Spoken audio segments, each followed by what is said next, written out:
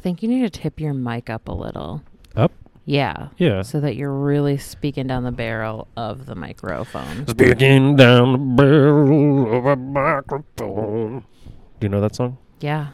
I'm very familiar with it. I'm actually the president of the Shinedown fan club.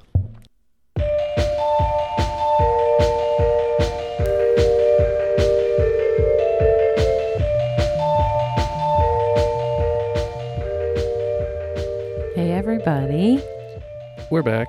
Welcome. It's the holiday special. Welcome to the Site Attendant Podcast. Happy Thanksgiving. I hope that you stayed away from your families. And if you didn't, you should consider maybe why'd you do that? Did you go Black Friday shopping at 5 o'clock in the morning? Why would you do that? It's weird. I did see a thing today that said like, oh, sales for Black Friday were up some % from previous years. It's like, how? Who knows? Either way, did you have a good week? Yeah, I only had to work for like half the week. Hell yeah, same dog. I lazed around so much this week. Yeah, it was good. We had a nice little Indian food Thanksgiving, wherein I ordered DoorDash McDonald's. Where I DoorDash. You are uncultured. No, I genuinely, it's really rare for me to find a food that I don't like, but for some reason I just cannot get on board with the Indian food thing. And if you want to interact with our podcast at all, reach out to us on Twitter, Facebook, go ahead and email us or shoot us an Instagram DM and tell me what Indian food I should try that I might actually like. I don't like the biryanis because they seem like they're just kind of dry. And maybe I just haven't had a good one, but yeah, so that was our little festivities. It was wild. Yeah. We will be sending out the stickers, a batch of stickers. We gave some away and stuff, but we're going to send out a sticker batch here on Monday. So look forward to receiving your stickers. By the time you're hearing this, they are probably en route to you, because if you're receiving a sticker, the odds are pretty good that you're actually listening. So, we love you and enjoy your stickers. Do we have any other announcements for the? We have a pretty big announcement. Oh, coming soon to a live streaming service near you. We haven't exactly determined where we're going to be streaming, but welcome everyone to the Site Attendant live stream New Year's Rockin' Special. I'm guessing we can't use New Year's Rockin' Don't say it. Yep. We're going to stream for a little bit, live stream on New Year's Eve. How does that work? New Year's It's Day New Year's and New Year's Eve. Eve. Yeah. Yeah. So, we're doing a New Year's Eve stream. It's very likely going to lead into and then slightly past midnight. We haven't worked out all the details yet. Just know that you've got some fun stuff coming up. And we're going to have some special guests. Not Nick Cage, but, we'll see. We can hope. Yeah, we can hope.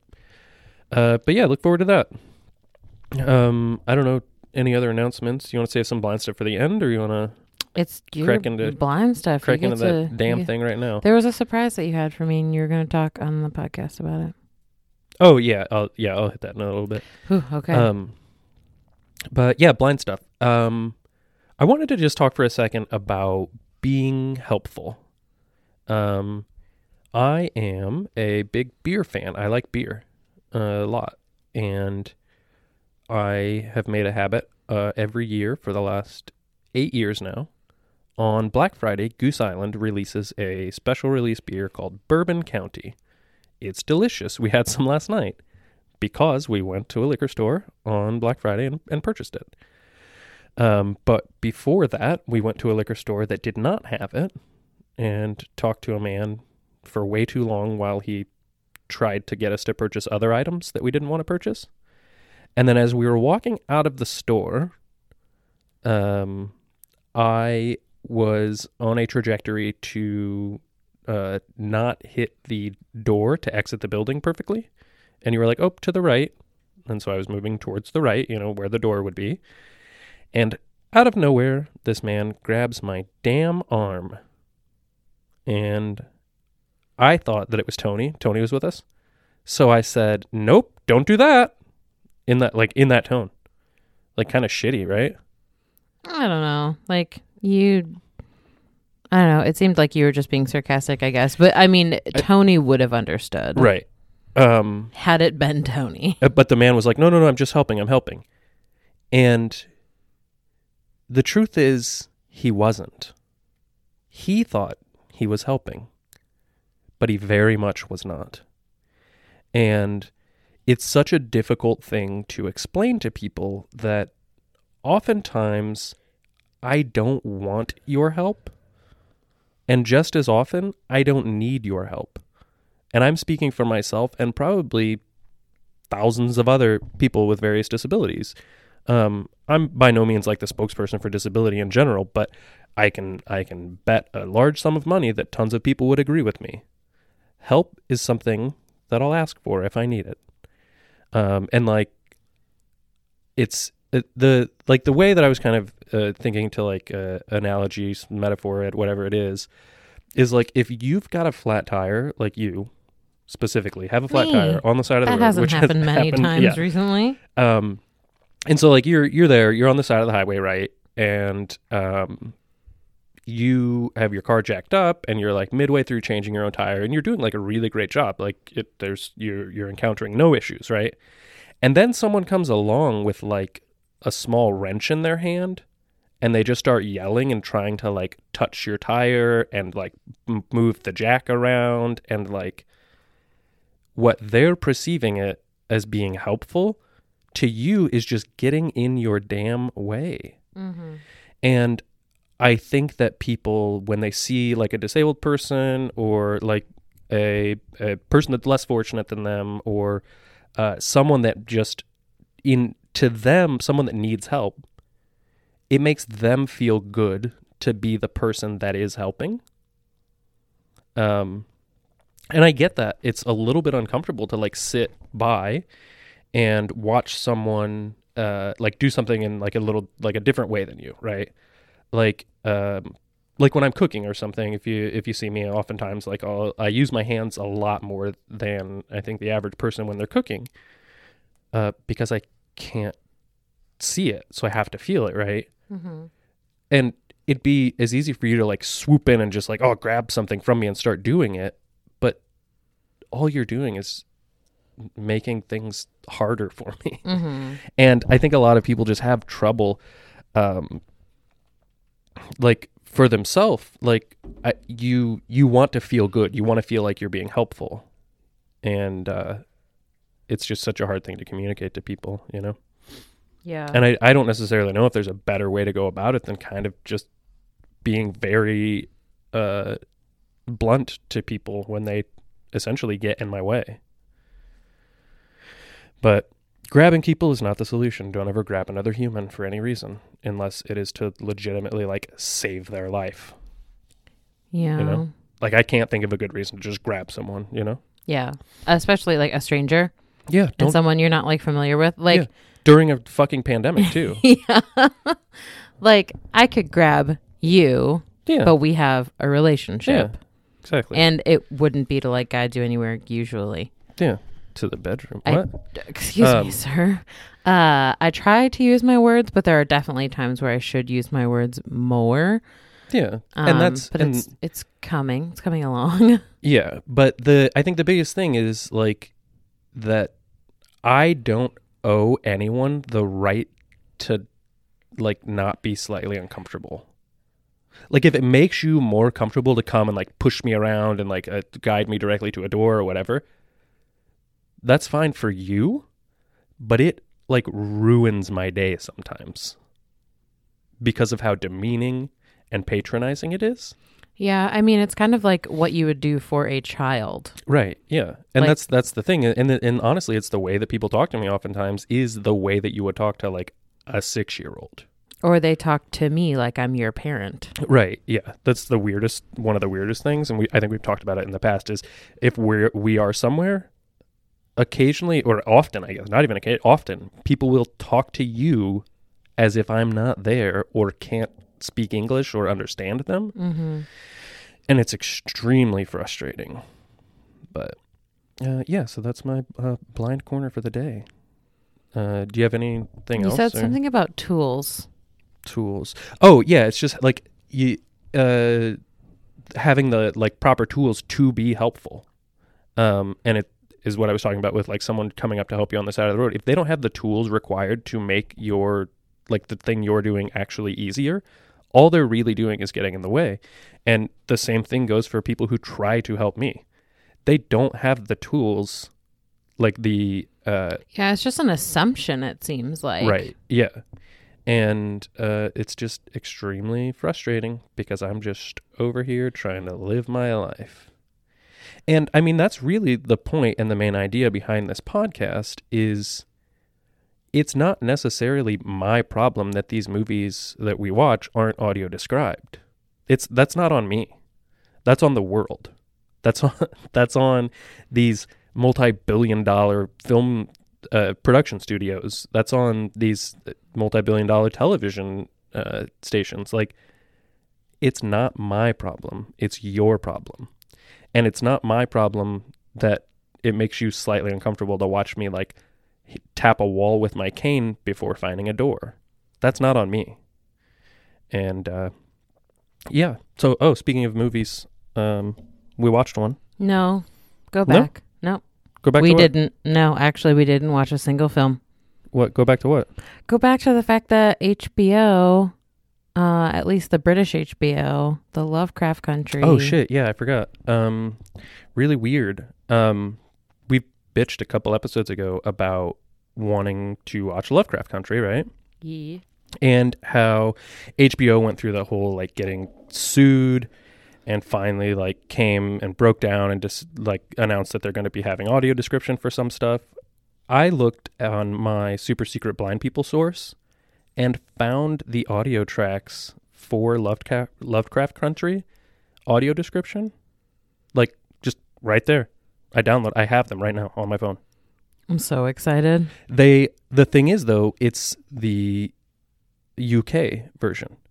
And it was the case for the Game of Thrones stuff, too. Mm-hmm. Like, the audio described Game of Thrones we found is the UK version. Like, they treat their blind folks so much better than we do here in the US. It's crazy. And even the Braille Harry Potters you got, those are from the UK. Like, keep up, America. Get your shit together. We'll see what happens. Yeah. I do not suggest moving to the UK. That's definitely not a thing. Why? Because they're at times just as bad as we are. Oh yeah, no. Don't get me wrong. Like I'm not an exceptionalist for any like country in the world. Like every place has some stuff they do well and some stuff they're really just dog shit about. So, but yeah, I'm super excited to watch Lovecraft Country with you soon. I'm so excited too. I just hope. We got through like what, 1 or 2 episodes? Yeah, I think we started like the 3rd episode, and Yeah. again, like even without the audio description, it was really good. I think it's up for some really major awards too. Probably, yeah. We can talk about a film that we watched. We watched the film Matchstick Men. Matchstick Men. Is it one word or 2? 2. Like matchstick is 1. Yeah, okay. And That men was is my. the second. Obviously, I know Like, it's not Matchstick all Men one is word. not all one word. No, that's a weird one. Matchstick is one word. Yeah. Okay, so yeah, we watched the film Matchstick Men, starring our boy Nicolas Cage And my boy, Sam Rockwell. Rockwell. And who I previously thought was Kristen Stewart. You thought Sam Rockwell was Kristen Stewart? No. The third star of the film. Gal. Yeah, I thought she was Kristen Stewart. Turns out she's not. She kind of looks like it. She's some other gal. This was directed by Ridley Scott, which he's known for like Blade Runner. Did he direct the Alien movies or just Prometheus? That's a really great question. I don't know. He's known for a lot of big like sci-fi bullshit. But the music for this was done by Hans Zimmer. Really? Yeah, yeah. Do you really like the music in this one? It's fine. We'll get to it at the end, but my opinion of this movie is a little bit weird because this movie's kind of universally like seen as a great movie, Mm-hmm. and my opinion is not quite that. Mm-hmm. What did we watched it on Amazon, right? Yeah, we rented it. Oh God, yeah, I forgot.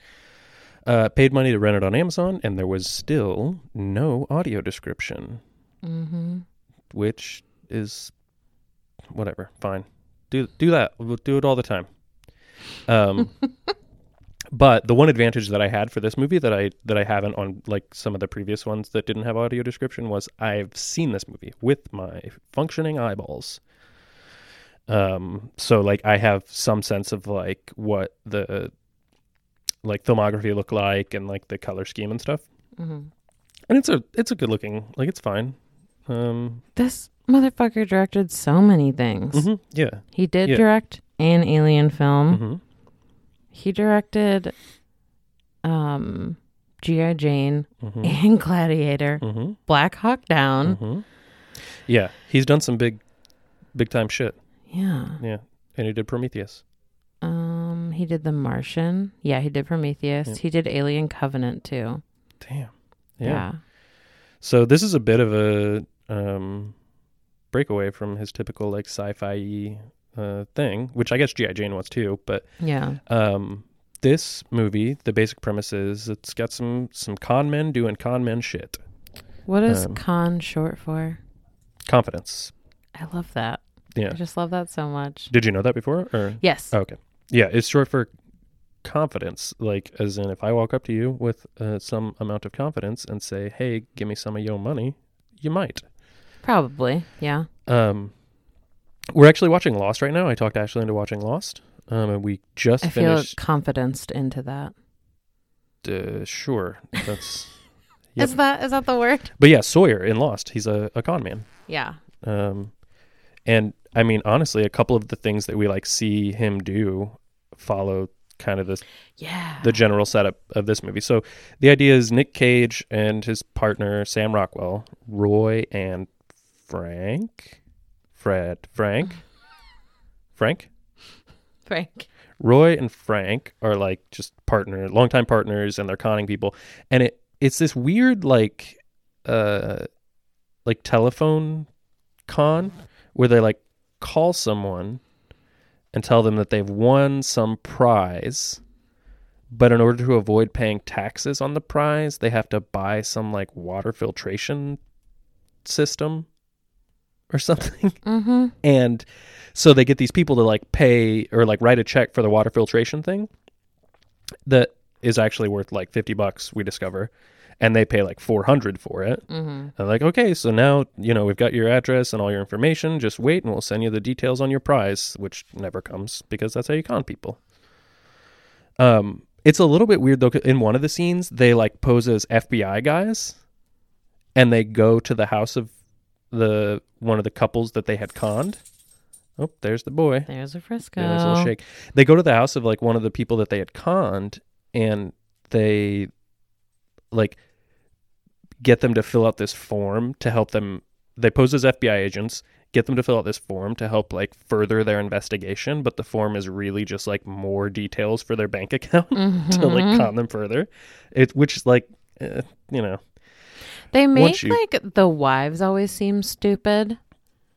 Yeah, like when it comes to, and to speak to the Sawyer thing too. So like the wives are always like the first victims, the target. Yeah, and like it's like, oh, like after she's messed up, like the husband has to come in and basically like save her, like fix up the situation. And he's the one who ends up fucking signing the paperwork. Right. Yeah.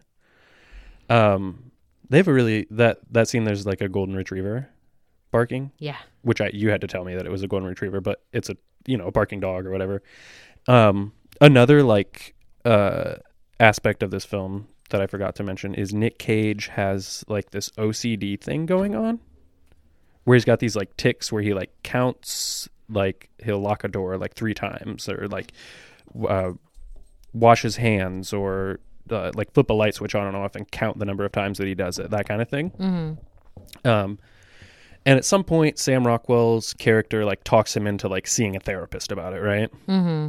And so I did note that like he's really like clean in his house. Mm-hmm. Like he spends a ton of time cleaning his house and just like looking at the fibers in his carpet and making sure that like there's nothing in there.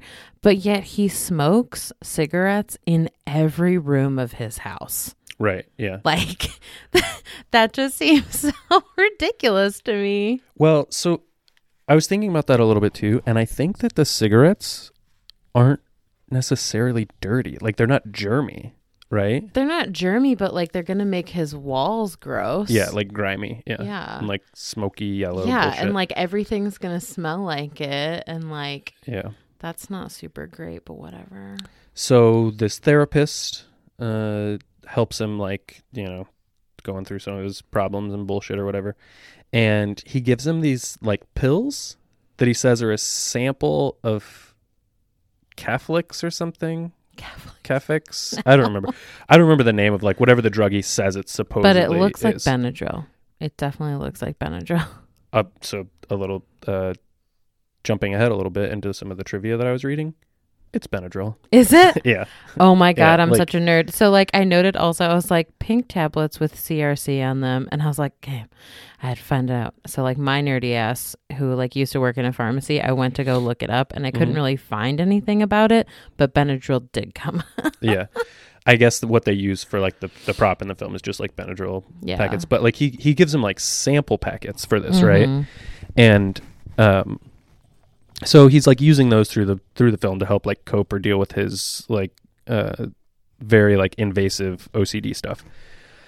But the therapist also encourages him to like reconnect with an old love of his that he thought he might have had a kid with like a handful of years ago. And I don't remember, I'm having trouble remembering exactly how it goes, but like a scene, like in the next scene or two scenes later, a teen girl just shows up at his house and it's revealed that that's his daughter, which, you know, I think we've had this in a couple of other Nick Cage movies. We definitely have. Where like, oh, I've had a kid this whole time and didn't know that, right?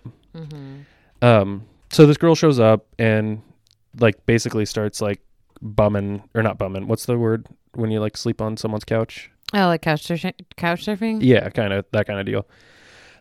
Crashing. Yeah, she's like crashing at his house. And their dynamic is fine. Like it's like she's clearly like bugging him and he feels some like responsibility. But I just feel like with how like OCD and like clean he is, like a kid is the last thing you want in your house. And that's like a thing that happens here is like she gets him to kind of like loosen up a bit, you know, which fine. I just think that with like a severe, crippling disorder like that, some new person just hopping on into your life isn't necessarily just going to like change everything and alleviate like, I don't have this disorder anymore. Oh, shucks. I can like throw pizza on the couch. Like, no, that's not really how that works. But at some point, I don't remember what happened. I think he leaves the house with her alone in the house, and she's like being a nosy ass little. He later on calls her a nosy Parker. But she's like nosing around and finds like a cookie jar or something with all of his money in it. She says, "Oh, there's like a dog statue or something." Yeah. I thought it was like a cookie jar, but like the way she said it at first, I thought maybe it was like a stuffed animal or something. But you said it's more like a jar or statue type. It's a statue, yeah. So we get this like reveal, like why do you have all this money? And like, then they have a kind of like a conversation that like lays everything out on the table basically, where he reveals to her, yeah, I'm a con boy. And he like feels bad about it. And she's like oh, guilt. I don't think you're a bad guy. And I'm like, listen, you're 14 and you've known your dad for like 24 days. Yeah. You don't know shit about shit. So, from there, she wants him to teach her how to be a con man, person. And he like refuses and refuses and refuses. And then she starts to like blackmail him into it? Or like, Yeah, what's she's the like, word? listen, manipulate basically. Yeah. Yeah, she's like, listen, I'll tell you about the sex I had with the boy if you don't teach me how to be a con man. And it's like, that's kind of fucked up, right? Like, Yeah. That's so gross. So eventually he breaks down and they do the old classic fake winning lottery ticket scam. Yep, that classic The scam old, that you I know, knew the one that about everyone knows before about. watching this movie. So it's like a laundromat scene and she like, oh, I found this ticket, but I'm not 18. Can you help me? Poor little old lady. And this little old lady's like, oh yeah, sure. And they basically take the woman for like $600 or whatever. But Nick Cage makes her return the money. So they do this whole like exercise in like teaching her the like how to do the con. Mm-hmm. But I guess he doesn't feel like she should be stealing money. What a concept. Yeah, like at 15 you're too young to steal money. So he makes her give it back. But that actress, and I'm pretty sure I'm right. Did we look it up? I forget. What? Whether the actress that gets conned in the laundromat there, I think she is Dwight's nanny from The Office. I'll have to look it up. She goes to like the dinner party at Michael's house with Michael and Jan where they're like fighting and it's all awkward. Oh. I think that's the same actress. I know she's in the Mindy Project with Mindy Kaling. Okay, so yeah, I would imagine that it's if she's like in that like crew. But you said she was in Donnie Darko as well. Yes. Which dumpster fire movie. Excuse me. She was also in a TV series called Last Will and Testicle. All right. Yeah, that's fine, I guess. What were like the years that The Office was around? I'm not a big Office person. Yeah. Okay. Melvina, Dwight's babysitter. Yep. Okay. Yeah. Yep. Okay. I was like, that's one thing too. And I mean, I think you've noticed it with a couple other things where I'll grab some like random voice and know some random crazy thing that person like was in. And like to recognize someone's voice like that, I'm impressed by myself on that one. I think you're often impressed by yourself. She was also in Little Miss Sunshine. She was also in No Country for Old Men. Was she in No Country for Old Men? Mm-hmm. She was Carla Jean's mom. Oh, do you want to watch that later? No, I've watched it in the last year. Okay. I'm good. Okay. But thank you. I need to read it. I've read, so this is a Cormac McCarthy book that it's based on. Mm-hmm. You like that author a lot. He's basically like a modern Ernest Hemingway. I mean, he just writes like brooding older man books with like very like his sentence structure is like the least flowery sentence structure I've ever encountered. I hate it. It is like man walks to table, man sits in chair. Like it's written by a fucking caveman. It's delightful. But so where were we? We've got so now we're Nick gave Cage. the money back. Yeah, Nick Cage teaching a con, and the tone here shifts to Nick Cage being a little bit more contentious with her for some reason. I forget. Like they get into like some bullshit fight about something.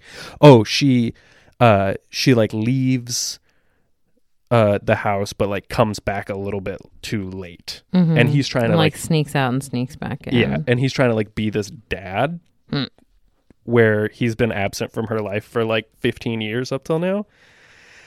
And it's fine. I mean that trope's like in a lot of movies, right? The like you're not my dad, like that bullshit. But here is where they decide, and Nick Cage and Sam Rockwell and the girl all decide to do some sort of like bigger con against this man for like $100,000 or something. Mm-hmm. And the idea is to make some deal. I forget what's in the duffel bag. They're like exchanging money for something else. Do you remember what it is? Great British Pounds. Is it? Yeah. Okay, so The Queen, remember the Queen? Oh yeah, the Queen goes before Ben Franklin. Yeah. So they are basically doing like an under the table like money exchange. I don't know I don't remember what the whole setup is, but so they go to this airport and they swap a briefcase full of US currency for a duffel bag full of GBP, and the girl causes some big scene off to the side and distracts the guy, like their target of their con, and they swap the briefcases, right?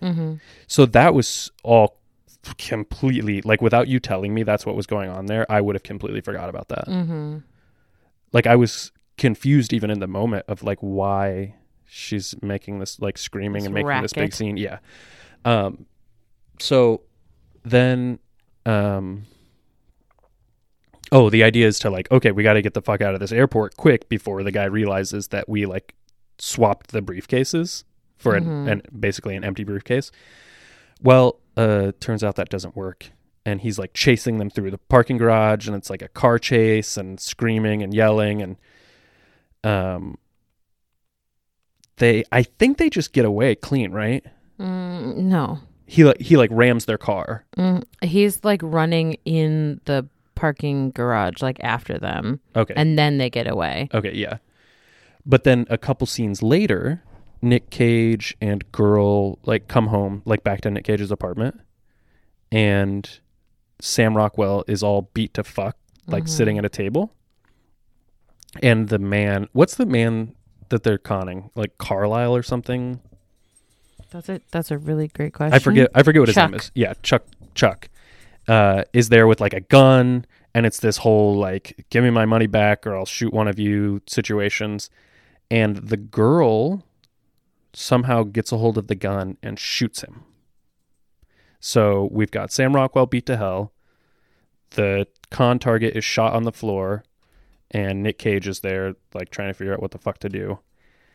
So the girl and Sam Rockwell leave, and Nick Cage is, like, trying to figure out what to do with his body, essentially. And the guy wakes up, beats the shit out of Nick Cage, yeah? Then Nick Cage wakes up in the hospital and gives... Oh, his therapist appears, like, back at this point, yeah? And Nick Cage gives him, like, the key or, like, the passcode to his safe deposit box, right? I think so. To give all of his money to his daughter, because I think he thinks that he's just dying, right? Yeah. And here's the big, like, spoiler. If you don't want this movie spoiled for you, like, jump ahead maybe 5 minutes.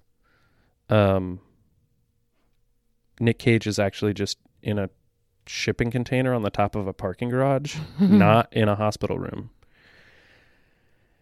And he's trying to figure out what the hell just happened. He goes to his therapist's office. It's just abandoned. So it seems like the therapist was in on it. Then he goes to the mother of his child, like, to her house. And she says, I miscarried that child you impregnated me with.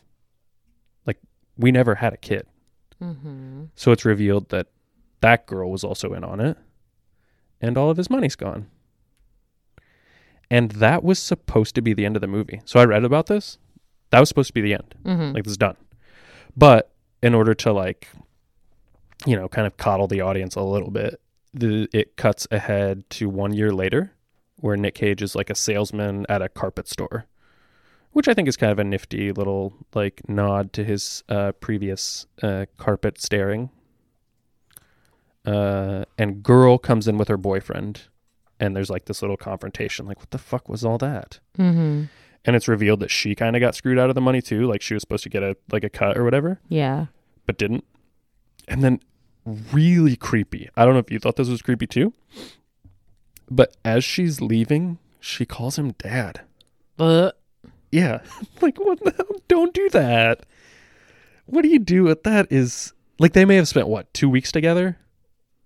They spent like a month together. Either way, not enough time to be calling someone that's not your dad. Yeah. Ugh.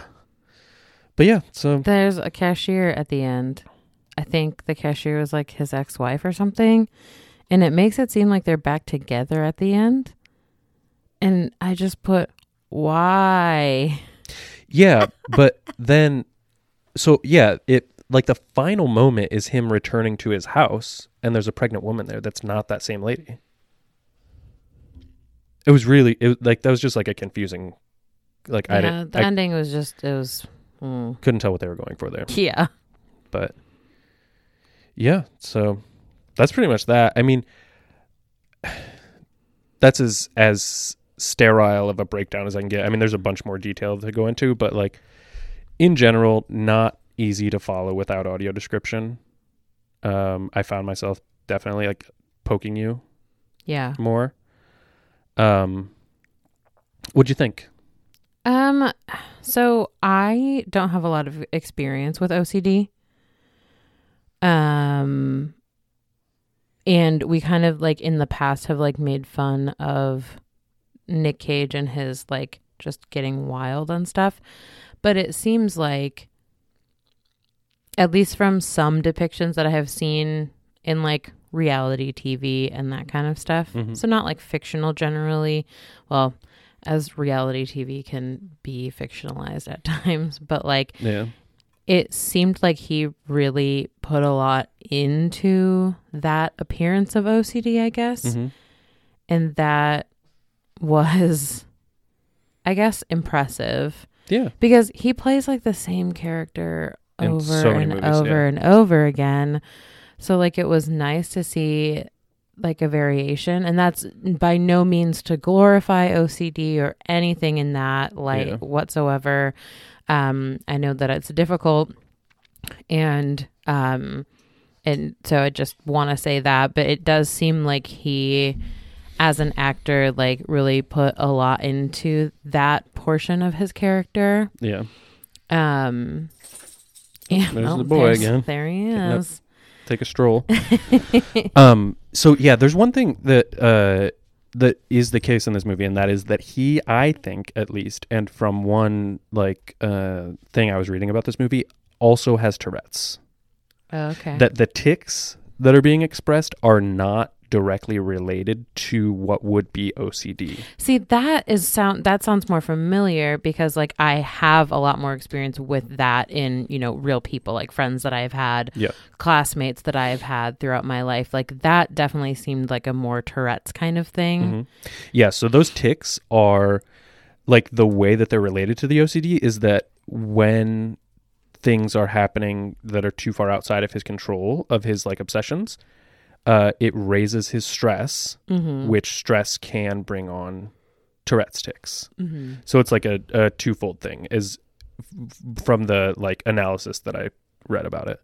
But yeah, I think he does. Like there's a person that's really close to me that has OCD, and I like this person, like their situation isn't as like intense as what is depicted in this movie, but I, like, from at least my understanding, it is a pretty accurate depiction of like the like stress spirals that you can enter. Mm-hmm. We did miss a scene though. Oh. The pharmacy scene. Oh goodness. When it's revealed that the pills he's been taking, prescribed by the Not doctor. Prescribed. Well, like given to him by the doctor. Yeah. Who was in on the con.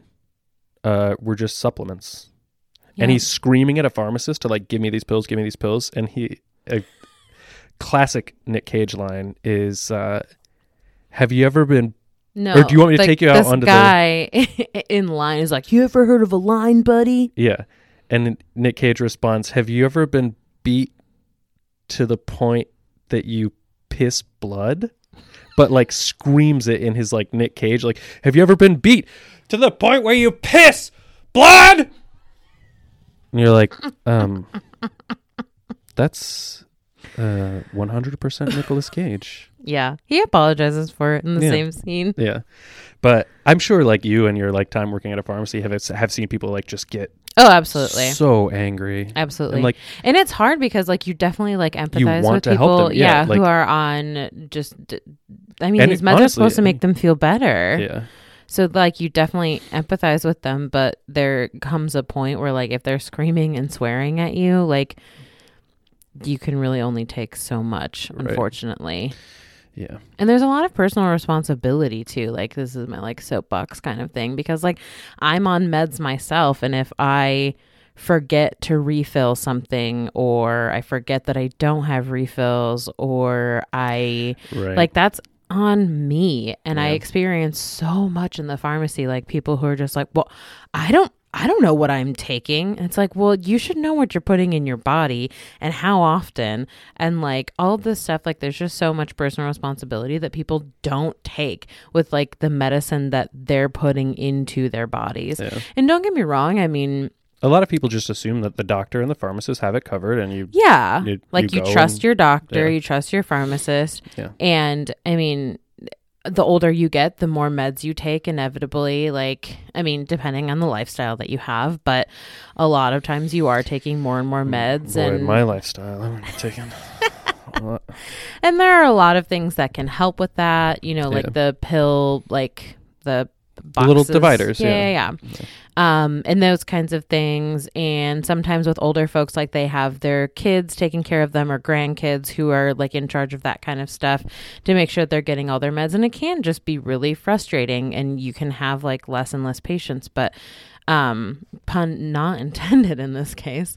But it's a lot of times like it's your very like middle-aged Karens who are like coming up and screaming at you about how like they're having this problem and this problem and this problem, and it's like all your fault. And you pretty much just have to like try to listen as much as you can and just try to be as empathetic as you can. Like, this is super frustrating. But to a certain point, like I would just like smile at them and stop, like, because I just couldn't. Like, you can only say, ma'am, I understand that sounds extremely frustrating. Here's what I can do, but I can't do the thing that you... I can't magically change your prescription to a completely different one. Right. Yeah. So yeah, it can be really frustrating to be in that position. But I think like I never really had like problems with like millennials and Zoomers and stuff. Like it's always like the middle-aged like people coming in who are just like, it's the end of the world if they don't get their... Yeah, I think the boomers and Gen X folks have a completely wrong understanding of who the entitled folks are. And I know our audience well enough to know that I'll only upset a couple people by saying that, but honestly, check your entitlement, dog. Yeah. But yeah, all that aside, what did you think of this film? I liked it. Actually, I'll tell you. We were talking about it. I'm gonna completely interrupt you. Oh my god. I thought this movie was released in 1999. Wow. I looked you were off. and checked. It was 2003. Yep. So wrong. But not, I wasn't like super far off. I just noticed like not a lot of like cell phone use. Mm-hmm. And that's typically like, that seems to be like one of my like set points. It's like, are we using cell phones? Are we using beepers and pagers? Because like there was a gap where beepers and pagers like were big in movies in like the 80s. But like through the 90s, no beepers and pagers, but also no cell phones. I'm sorry. I'm really trying hard to pay attention to what you're saying. But like my dog won't stop humping your dog. Yeah. I'm just trying to make sure that she doesn't like hump him because he's so like, he's laying so comfortably. He's quiet and kind and she has to like go up there and like She's assault just bothering him. Yeah. She doesn't understand. She's just sitting there looking at me. And if I stop paying attention to her, she's like, all right, I'm just going to get on. Yeah, you need to have a conversation with her about consent.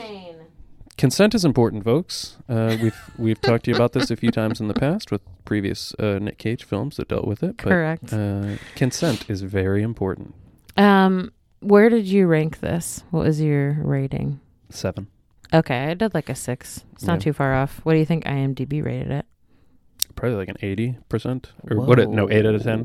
Whoa, you're crazy. It's a 7.3. But still, I mean, people thought way higher of this movie than I did. Yeah. Because like I was reading, like Roger Ebert said that it was a 4 out of 4. Like a couple other like reviewers maybe a 4 out of 10. Get out of here.